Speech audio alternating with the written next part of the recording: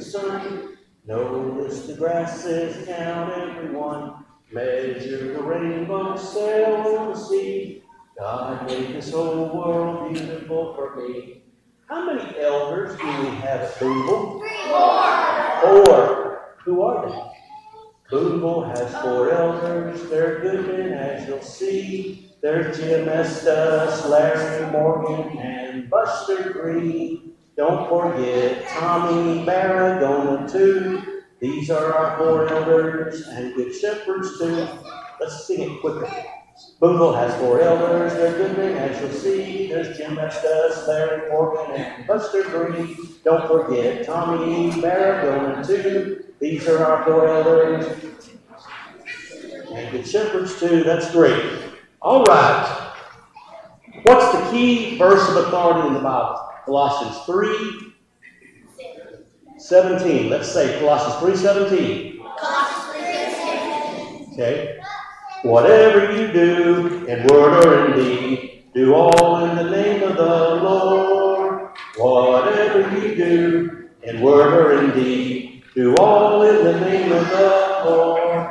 Now our theme here at Boonville for the year is I am one from Philippians 4:13. We're going to sing a song so you can memorize Philippians 4:13. I think I just forgot the tune. My wife made it up. I got it ready.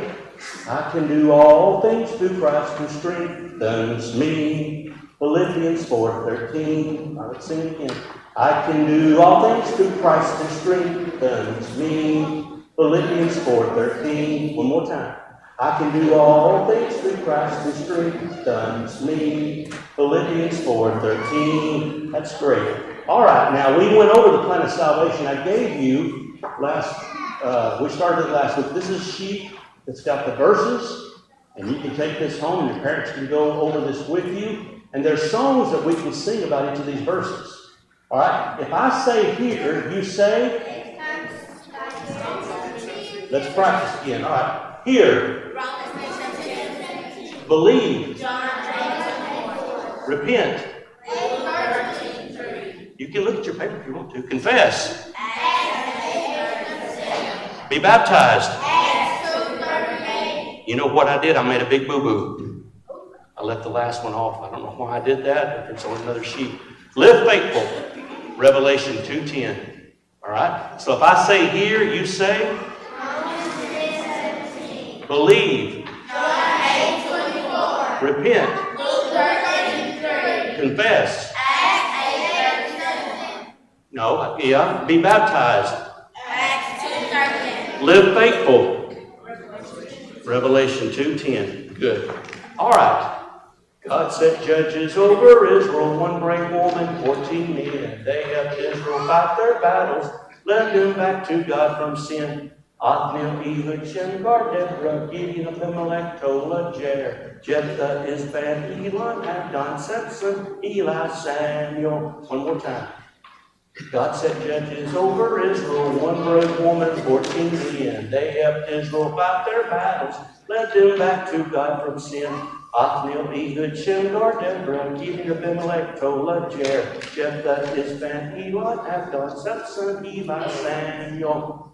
Good. If I say here, what do you say? Romans 10:17. I was just making sure you still remember. That's good. All right.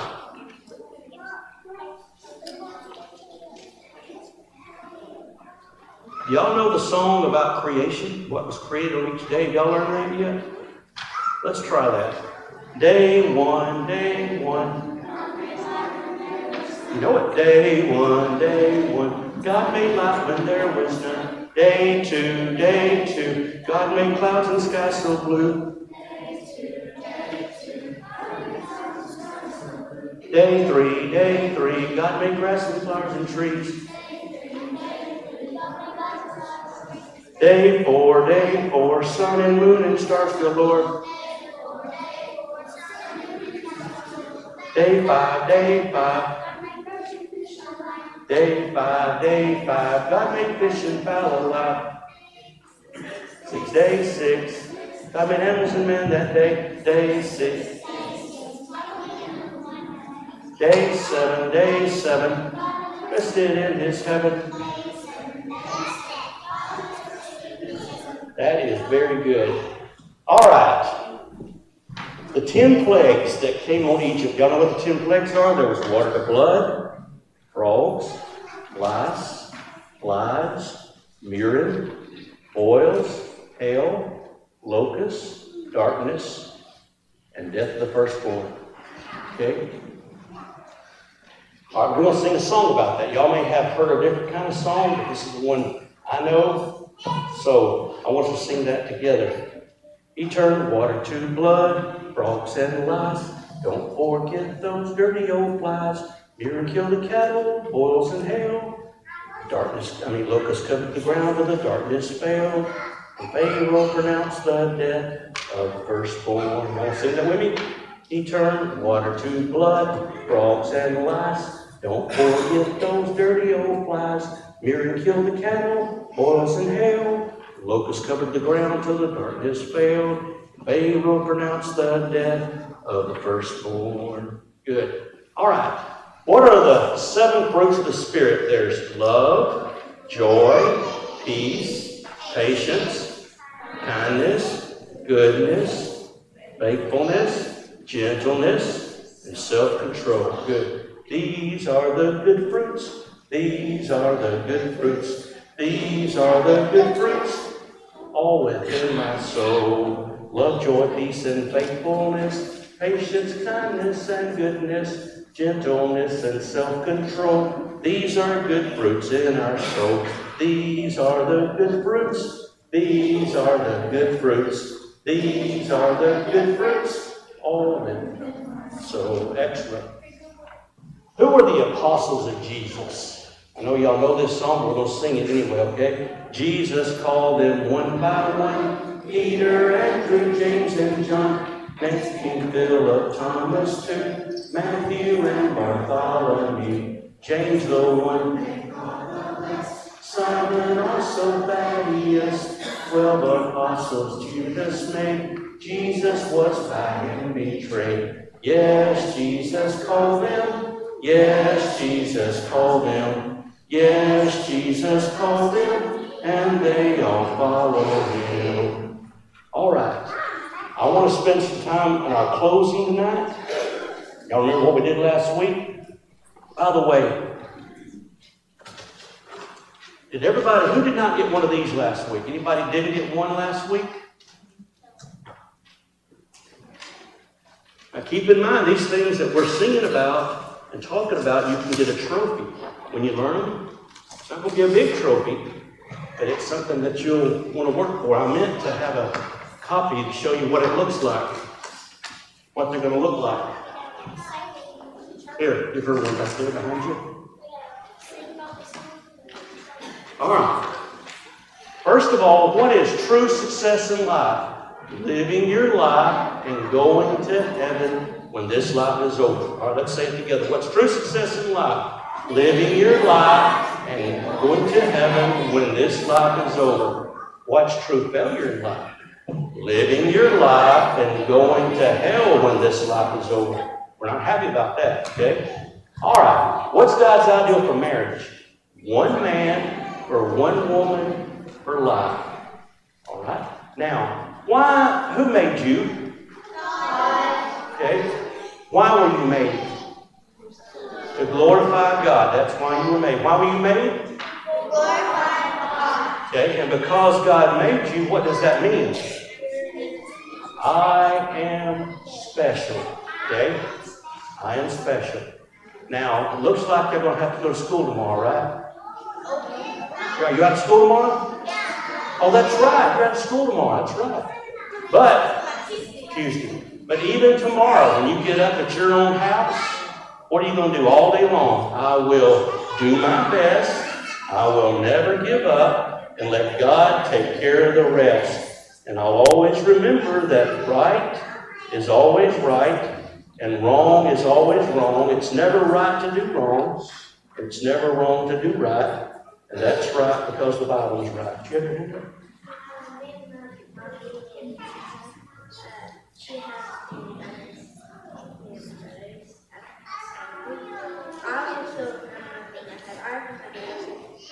Well, Well, good. That's great. You get a trophy then. All right, let's close out with a 1, 2, 3 song, all right? 1, 2, 3.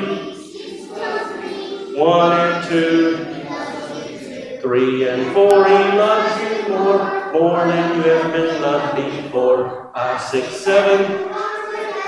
8 and 9. His love is divine. Now we've sung right up to 10. We don't have time to sing it again, but we will. 1, 2, 3.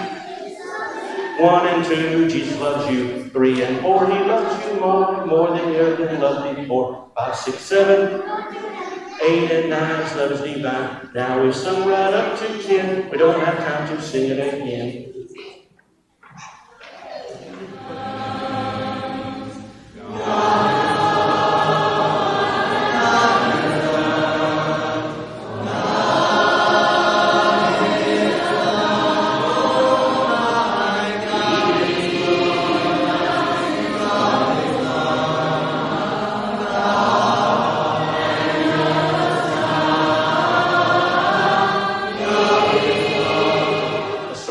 I have a card I want to read to you tonight. I'm not going to rehash all the announcements that were mentioned this morning, but let's do take note of those that have lost loved ones. Let's remember those who are sick.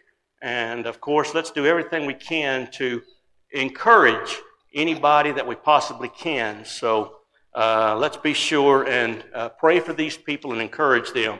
This particular card says, "Dear church family, thank you so much for your kind prayers and your words of encouragement during my father's passing.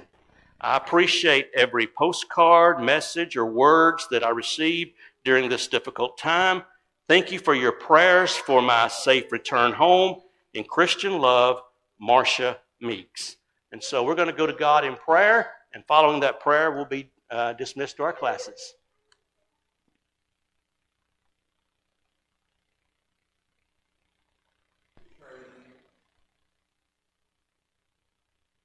Thankful for this time that we can come together. We're thankful for Doug and his service here, for all these young ones up here. We ask that they would be blessed from being here tonight and their families as well, God. I would pray for all of those who can't be with us tonight for whatever reasons. We ask that you would heal them, help them to join us again as soon as possible. I ask that you would be with us as we go to our separate classes, help us to focus on your word and apply us to Christ. Christ, we pray.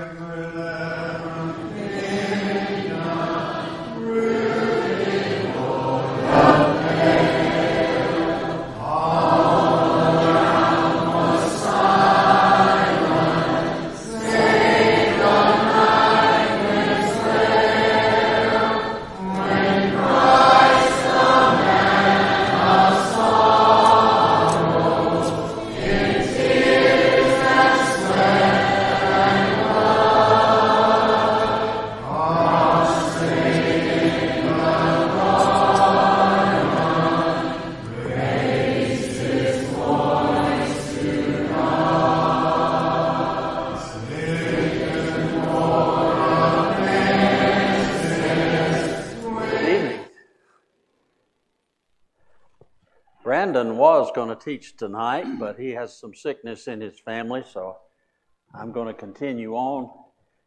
We are studying Joshua the man and the book. We're in the second part of dividing the inheritance. Brother Rick Warner, who normally does most of the reading for us, is out with COVID. Brother Cameron Jumper has agreed to read for us tonight. I appreciate that.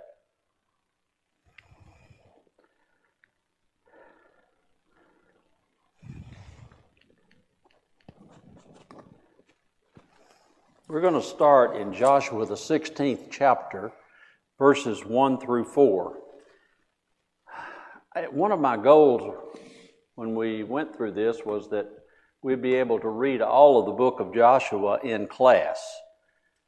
But due to time constraints, I do not think we're going to be able to do that. So tonight, as we go through 4 chapters of Joshua, when we get to things that are pretty much surveys of what the boundaries are and what the cities are, I have highlighted those areas, and Cameron's going to skip that. I would encourage you, if you're interested in understanding all of Joshua, to go back and read the parts of chapter 16, 17, 18, 19, 20 that we don't get to in class tonight.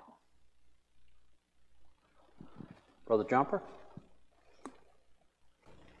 And the lot of the children of Joseph fell from Jordan by Jericho unto the water of Jericho on the east, to the wilderness that go up from Jericho throughout Mount Bethel, and goeth out from Bethel to Luz, and passeth along into the borders of Archi to Adaroth, and goeth down westward to the coast of Jephthah, unto the coast of Beth Horon, and nether to Gezer, and the goings out thereof are at the sea.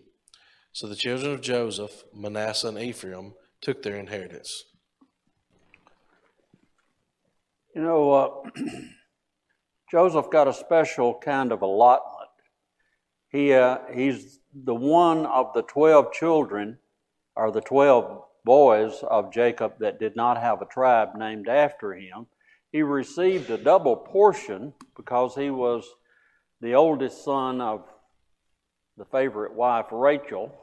His portion was given to his sons Ephraim and Manasseh, and they received the largest portions. We'll see that when we start looking at the map. We're going to look at the land that was given to the children of Ephraim, Joshua 16, verses 5 through 10. The border of the children of Ephraim, according to their families, was thus.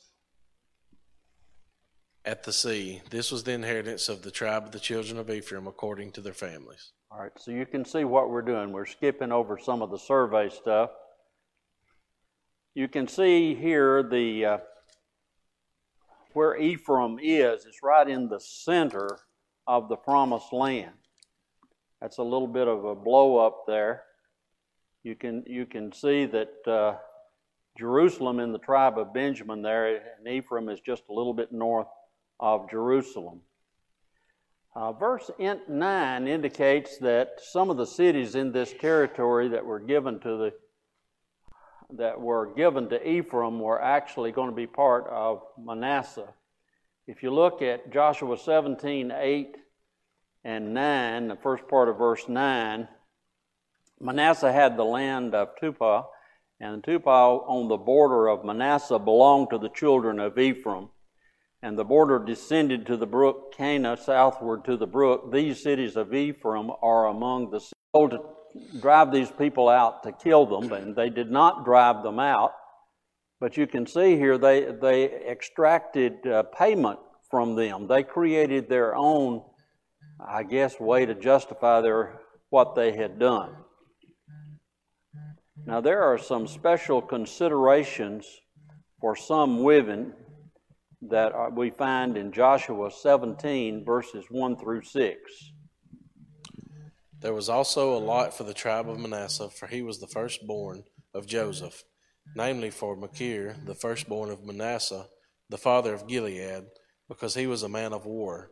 Therefore he was given Gilead and Bashan. And there was a lot for the rest of the children of Manasseh, according to their families, For the children of Abiezer, and the children of Helek, and the children of Ashriel, and the children of Shechem, the children of Hepher, the children of Shemida, these were the male children of Manasseh, the son of Joseph, according to their families. But Zelophehad, the son of Hepher, the son of Gilead, the son of Mashir, the son of Manasseh, had no sons, but only daughters. And these are the names of his daughters: Mahlah, Noah, Hoglah, Milcah, and Tirzah. And they came near before Eleazar the priest, before Joshua the son of Nun, and before the rulers, saying, The Lord commanded Moses to give us an inheritance among our brothers. Therefore, according to the commandment of the Lord, he gave them an inheritance among their father's brothers. 10 shares fell to Manasseh, besides the land of Gilead and Bashan, which were on the other side of the Jordan, because the daughters of Manasseh received an inheritance among his sons, and the rest of Manasseh's sons had the land of Gilead. The allotment for Manasseh, as we've just read about, included this allotment that went to these ladies. It said they had 10 shares there. If you go back and you look in detail, the boys got 5 and the girls got 5. We read about this in Numbers 26:33 and Numbers 27, 1 through 11. And Moses went to the Lord with this request that these daughters had made. And so what they did was not just Moses' assignment. This was what God said was the right thing to do. Let's look at Numbers 36, 10 through 12. Just as the Lord commanded Moses, so did the daughters of Zelophehad. For Mahlah, Tirzah, Hoglah, Milcah, and Noah, the daughters of Zelophehad, were married to the sons of their father's brothers. They were married into the family of the children of Manasseh, the son of Joseph, and their inheritance remained in the tribe of their father's family. Then came the daughters of Zelophehad, the son of Hepher, the son of Gilead, and the son of Mashir, the son of Manasseh from the families of Manasseh, the son of Joseph, and these were the names of his daughters: Mahlah, Noah, Hoglah, Milcah, and Tirzah. And they stood before Moses, before Eleazar the priest, and before the leaders and all the congregation, by the doorway of the tabernacle of meeting, saying, Our father died in the wilderness, but he was not in the company of those who gathered together against the Lord, in the company with Korah, but he died in his own sin, and he had no sons. Why should the name of our father be removed from among his family, because he had no son? Give us a possession among our father's brothers. So Moses brought their case before the Lord. And the Lord spoke to Moses, saying, The daughters of Zelophehad speak what is right. You shall surely give them a possession of inheritance among their father's brothers, and cause the inheritance of their fathers to pass to them. And you shall speak to the children of Israel, saying, If a man dies and has no son, then you shall cause his inheritance to pass to his daughter. If he has no daughter, then you shall give his inheritance to his brothers. If he has no brothers, then you shall give his inheritance to his father's brothers. And if his father has no brothers, then you shall give his inheritance to the relatives closest to him and his family, and he shall possess it. And it shall come to the children of Israel statute of judgment, just as the Lord commanded Moses. Some of you may know of people who have died without a will. And in the state of Mississippi, as a matter of fact, in almost every state, there is a sequence of who gets the inheritance. It sounds very similar to what God has specified here when these daughters came saying we need to have an inheritance. There's some more inheritance that's going to be specified for the tribe of Manasseh in verses 7 through 11. We're going to read just a little of that. And the territory of Manasseh was from, and then it's got quite a bit of its towns and 3 hilly regions. All right. And in verses 12 and 13, we're going to see that there is a trend that continues to develop. Yet the children of Manasseh could not drive out the inhabitants of those cities, but the Canaanites were determined to dwell in that land. And it happened, when the children of Israel grew strong, that they put the Canaanites to forced labor, but did not utterly drive them out. The Bible says that Manasseh could not drive out the Canaanites. Ultimately, they did put them to tribute, or they had them pay taxes to them. Do you think this was appropriate? No. Why do you say no, Janita?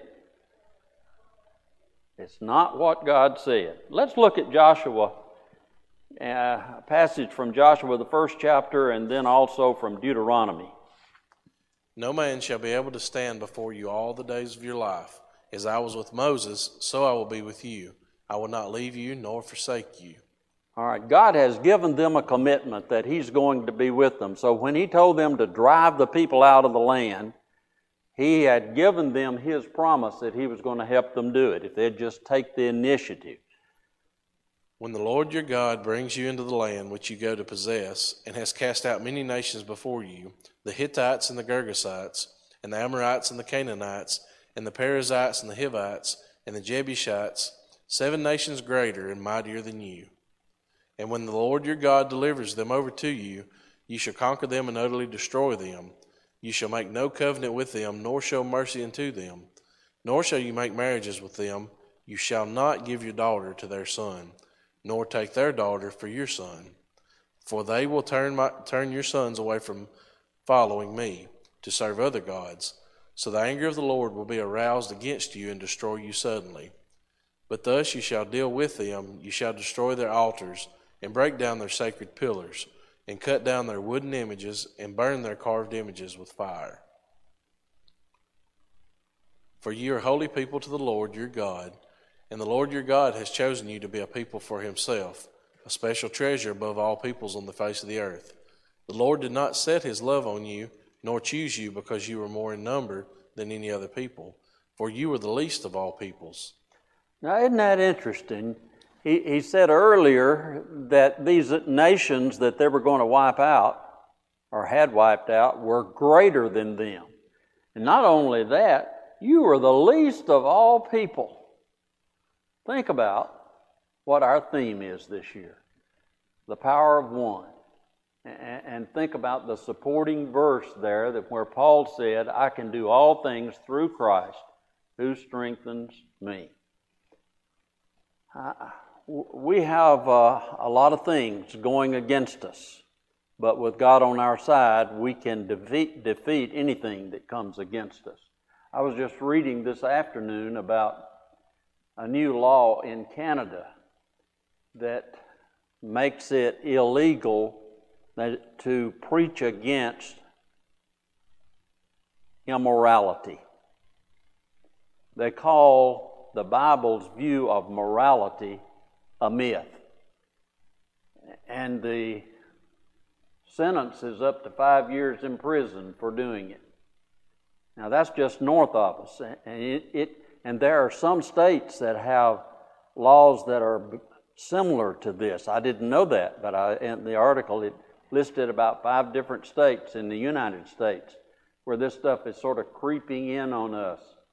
We've got to have the courage to stand up and fight against what the devil throws at us, just like they did in Joshua's time, and just like Paul did in the 1st century. When the Bible says they could not drive out the Canaanites, what does it mean? Were they incapable of driving out the Canaanites? The Bible says they could not drive them out. They were relying on themselves, weren't they, Brother Mormon? Brother Mormon said they didn't put their trust in God. You know, if you don't partner with God, there's a lot of things that you just can't do, including going to heaven. Now, in verses 14 through 18, I've entitled this section, Give Me More, but Please Don't Ask Me to Work for It, or a subtitle, Joshua Has Had Enough. All right, Brother Jumper, let's hear about that. Then the children of Joseph spoke to Joshua, saying, Why have you given us only one lot and one share to inherit, since we are a great people, inasmuch as the Lord has blessed us until now? So Joshua answered them, If you are a great people, then go up to the forest country and clear a place for yourself there in the land of the Perizzites and the giants, since the mountains of Ephraim are too confined for you. But the children of Joseph said, The mountain country is not enough for us, and all the Canaanites who dwell in the land of the valley have chariots of iron, both those who are of Bethshean and its towns, those who are of the valley of Jezreel. And Joseph spoke to the house of Joseph, to Ephraim and Manasseh, saying, You are a great people, and you have great power. You shall not have only one lot. But the mountain country shall be yours. Although it is wooded, you shall cut it down, and its farthest extent shall be yours. For you shall drive out the Canaanites, though they have iron chariots and are strong.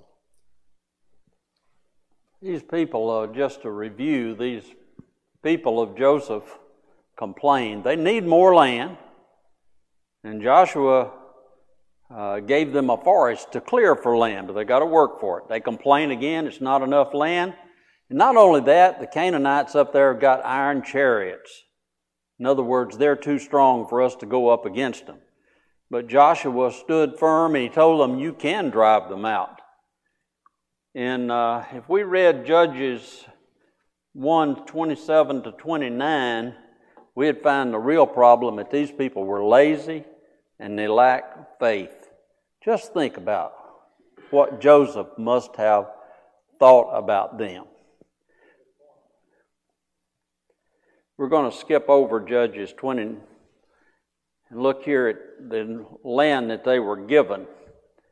That you can see they already have the half tribe of Manasseh on the east side of Jordan, and now they've got this land on the west side of Jordan. You can see how huge the landmass is compared to the other tribes except for Judah. And they relocate their base camp in Joshua 18, verses 1 and 2.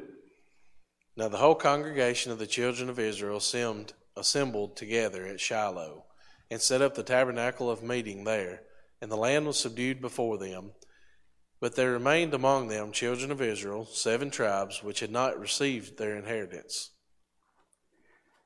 Their base camp was at Gilgal, and they moved it to Shiloh. Shiloh is about 30 miles north of Jerusalem. It's in the tribe area for Ephraim. And if you just look at the distance, that looks to me like Gilgal. It must be about 30 miles from Shiloh, but Shiloh is sort of in the center of the place. They had the tabernacle at Gilgal for 7 years, and now it's going to stay at Shiloh for a very long time. But when they moved this tabernacle, they still had work to do. 7 tribes still had not received their inheritance. And we're going to start reading about the inheritance that they gave. In all the dialogue except for one tribe, all it is just talking about the cities that were there and the boundaries. And so I'll try to show you the highlight of which tribe it is, and then on a map where they were given. But before we get to that, they did have a plan for dividing the remainder of this land. I find this interesting. Let's take a look at that. Then Joshua said to the children of Israel, How long will you neglect to go to possess the land which the Lord God of your fathers has given you? Pick out from among you 3 men for each tribe, and I will send them. They shall rise and go through the land, survey it, according to their inheritance, and come back to me. And they shall divide it into 7 parts. Judah shall remain in the territory on the south, and the house of Joseph shall remain in the territory on the north. You shall therefore survey the land in 7 parts, and bring the survey here to me, that I may cast lots for you here before the Lord our God. But the Levites have no part among you, for the priesthood of the Lord is their inheritance. And Gad, Reuben, and half the tribe of Manasseh have received their inheritance beyond the Jordan on the east, which Moses, the servant of the Lord, gave them. Then the men arose to go away, and Joshua charged those who went to survey the land, saying, Go walk through the land, survey it, and come back to me, that I may cast lots for you here before the Lord in Shiloh. So the men went, passed through the land, and wrote the survey in a book on 7 parts by cities. And they came to Joshua at the camp of Shiloh. Then Joshua cast lots for them in Shiloh before the Lord. And there Joshua divided the land to the children of Israel according to their divisions. Just in review, Joshua sends out men, 3 from each tribe, and they go out and they survey this area, and they divide it into 7 parts. And these men did as they were instructed, and they brought back the survey, and they turned things over to Joshua, and Joshua then cast lots.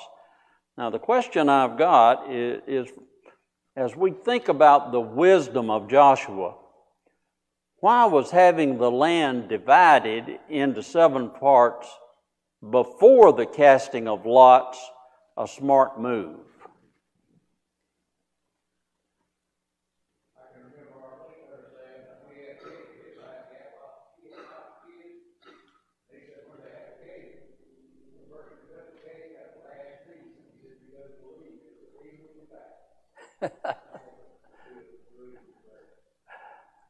Brother J.T. Beard was talking about Art Linkletter's comments about when he had a bunch of kids at the house and he had a person cut the cake. The person that cut the cake would get to eat the last piece of the cake, and so it was usually pretty equal in the way it was divided. I had heard a similar illustration about 2 children dividing a candy bar.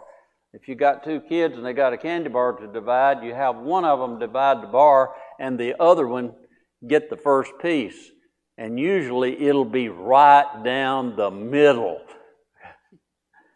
Well, by him letting them divide up this land into 7 parts, there wasn't a lot of, you've seen this AT&T commercial where they give the sucker. They give the little sucker to the girl and then give the big sucker to the boy. And she says, that's not fair. Well, they didn't have any of that "that's not fair" stuff because of the wisdom of Joshua and how he went about doing this. The rest of chapters 18 and 19 are going to give a description of the land allotted to each tribe. This casting of lots was a way to make decisions in Bible times. It's sort of like throwing dice or drawing straws. There are several places in the Bible that we can find where this was done. It was often done in connection with the division of land. First, we're going to look at the inheritance for the tribe of Benjamin, found in Joshua 18:11 through 28. Now the lot of the tribe of the children of Benjamin came up according to their families, and the territory of their lot came out between the children of Judah and the children of Joseph. Starting in verse 12, it starts giving a description of that, and that description continues all the way through verse 18, 19, 20, down through 27, 28. What they're describing there is what's in that box. This is the tribe of Benjamin. It's a little area. It's smaller than Prentiss County. But it must be important because it's got Jerusalem and Jericho both in that small territory. Then they talk about the inheritance for the tribe of Simeon. Now this one I find sort of interesting. It is we're going to read more about it starting in verse 1 of chapter 19. The second lot came out for Simeon, for the tribe of the children of Simeon according to their families. And their inheritance was within the inheritance of the children of Judah. There are some descriptions there, but then go ahead. The inheritance of the children of Simeon was included in the share of the children of Judah, for the share of the children of Judah was too much for them. Therefore, the children of Simeon had their inheritance within the inheritance of that people. It's important to note that the inheritance for Simeon is within the territory of Judah. This is all linked to the blessing or curse on Simeon and Levi that's recorded in Genesis 49 verses 5 through 7. If you'll remember, Simeon and Levi had to face the consequences of the murder of the Shechemites. If you'll remember, when their sister Dinah was raped, Jacob thought he had made a deal with the Shechemites that if they would become circumcised, that they'd let this intermarriage occur. But Simeon and Levi didn't like that. And on the third day after the circumcision, they went in and wiped out the men of that area. And here, when Jacob came to pass his blessings, both Levi and Simeon faced some consequences. And we're reading about what those consequences were to Simeon here. And once again, this shows, Jacob thought when he had given his word that his word would not be violated, but his sons did not support him, and now they're facing the consequences. Look at Genesis 49, verses 5 through 7. We'll read about that. Okay, Brother Jumper. Simeon and Levi are brothers. Instruments of cruelty are in their dwelling place. Let not my soul enter their council, neither let my honor be united with their assembly. For in their anger they slew a man, and in their self-will they hamstrung an ox. Cursed be their anger, for it is fierce, and their wrath, for it is cruel. I will divide them in Jacob, and scatter them in Israel. So here they are, scattered in Judah. When we get to the tribe of Levi, next week's lesson is going to be on the 48 cities that the tribe of Levi dwelt in, and it's scattered throughout all of Israel. Now to the inheritance of the tribe of Zebulun. The third lot came out for the children of Zebulun according to their families. So, if you look for Zebulun, you can find a little spot there. I think it might be about the same size as Benjamin. So once again, we're talking about an area smaller than Prentiss County. But once again, it must have had some positive things to it, because these surveyors divided up those 7 spots, and so there wasn't a lot of fussing when they got that.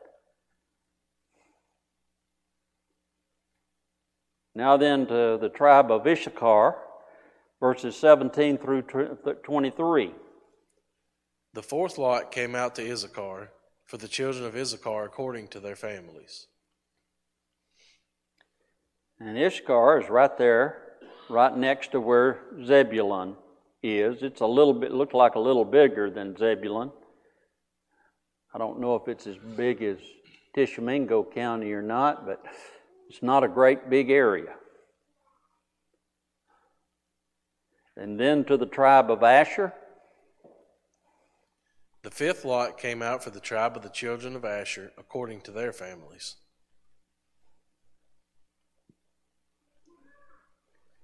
All right, you can see Asher up here to the north. It's the furthest north of any tribe, and it's a pretty good area.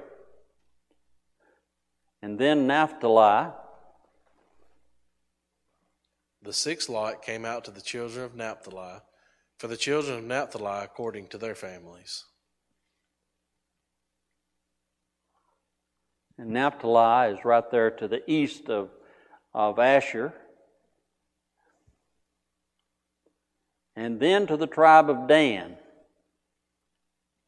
The seventh lot came out for the tribe of the children of Dan according to their families. And the border of the children of Dan went beyond these, because the children of Dan went up to fight against Leshem and took it. And they struck it with the edge of the sword, took possession of it, and dwelt in it. They called Leshem Dan, after the name of Dan their father. This is the inheritance of the tribe of the children of Dan according to their families. these cities with their villages. This is sort of like a breath of fresh air. We've been hearing all of these people that couldn't drive people out, and now Dan's got more territory because they're out there driving people out. When you look for Dan, you'll find them right next door to Ephraim. And then Joshua was given an inheritance of his own. When they had made an end of dividing the land as an inheritance according to their borders, the children of Israel gave an inheritance among them to Joshua the son of Nun. According to the word of the Lord, they gave him the city which he asked for, Timnath-Serah, in the mountains of Ephraim, and he built the city and dwelt in it. These were the inheritances which Eleazar the priest, Joshua the son of Nun, and the heads of the fathers of the tribes of the children of Israel divided as an inheritance by the lot in Shiloh before the Lord, at the door of the tabernacle of meeting.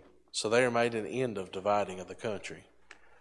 You know, earlier we had a verse and said they made an end to the war, and now they've made an end to dividing the land.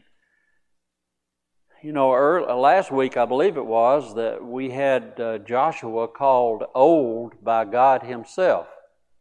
And here Joshua has been given an inheritance, and even in his old age he builds a city. Joshua was a hard-working man. Just amazing the things that he did. In other words, the work of dividing the promised land is now done. In chapter 20, we're going to read about cities of refuge being established in Joshua, the 20th chapter, verses 1 through 9. The Lord also spake to Joshua, saying, Speak to the children of Israel, saying, Appoint for yourselves cities of refuge, of which I spoke to you through Moses, that the slayer who kills a person accidentally or unintentionally may flee there, and they shall be your refuge from the avenger of blood. And when he flees to one of those cities and stands at the entrance of the gate of the city and declares his case in the hearing of the elders of that city, they shall take him into the city as one of them, and give him a place that he may dwell among them. Then if the avenger of blood pursues him, they shall not deliver the slayer into his hand, because he struck his neighbor unintentionally, but did not hate him beforehand. And he shall dwell in that city until he stands before the congregation of judgment, and until the death of one who is the high priest in those days. Then the slayer may return and come to his own city and his own house, to the city from which he fled. So they appointed Kadesh in Galilee, the mountains of Naphtali, Shechem, and the mountains of Ephraim, and Kirhath, and Abra, which is Hebron, in the mountains of Judah. And on the other side of the Jordan, by the Jericho eastward, they assigned Bezer, the wilderness into the plain, from the tribe of Reuben, Ramoth and Gilead, from the tribe of Gad, and Golan and Bashan, from the tribe of Manasseh. These were the cities appointed for all the children of Israel, for the stranger who dwelt among them, that whoever killed a person accidentally might flee there, and not die by the hand of the avenger of blood, until he stood before the congregation. It was the Lord himself that told Joshua to set up these cities of refuge.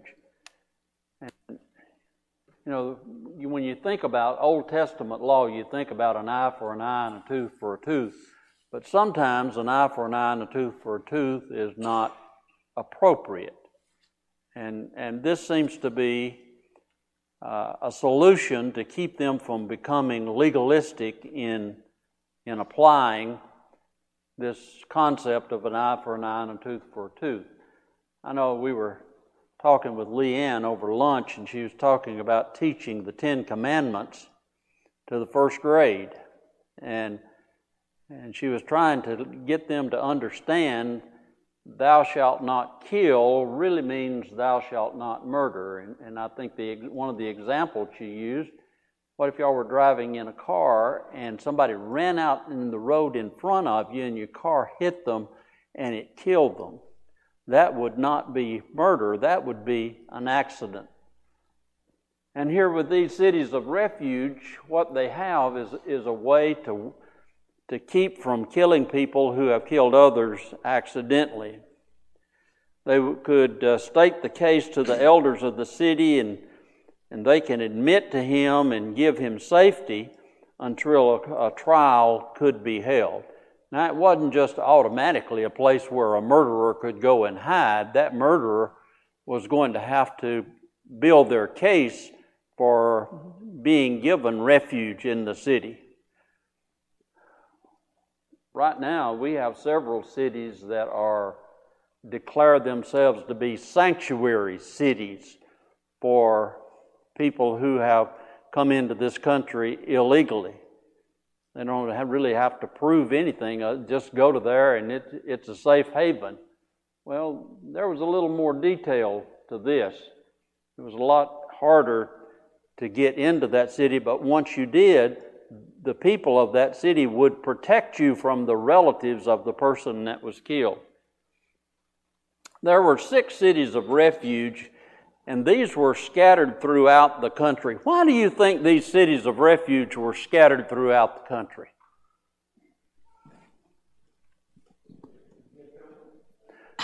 So they could get to them.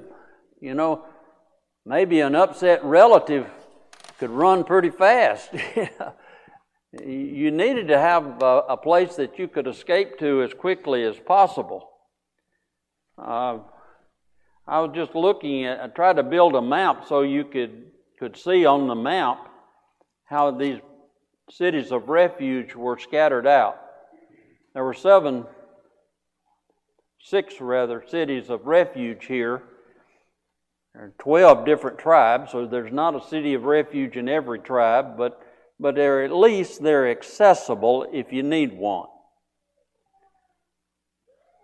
Just some observations that I'd made here. The new nation must have a government and laws, and these cities of refuge were God's answer to justice at that time. And just like we said, this eye for an eye and tooth for a tooth is not a principle that always should be applied.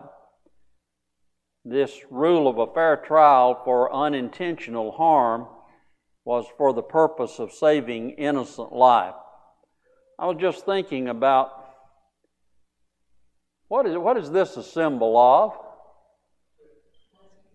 Justice. And think about the balance there. Maybe a balance between mercy and justice. A balance that would maybe cause somebody not to be punished when if the law was too strict, they might be punished. Now we know in some parts of the United States now that has gone totally out of kilter, and they're not even charging people for crimes. They stopped calling things like breaking into a house a crime and stuff like that. That was not what God was doing there. God was trying to be fair. And we ought to use God as an example for our own behavior and our own judgment. And we ought to be fair. We ought to be fair with our children. If we end up being on a jury, we ought to try to give a sentence or give our vote on the way that jury goes so that it reflects God's fairness.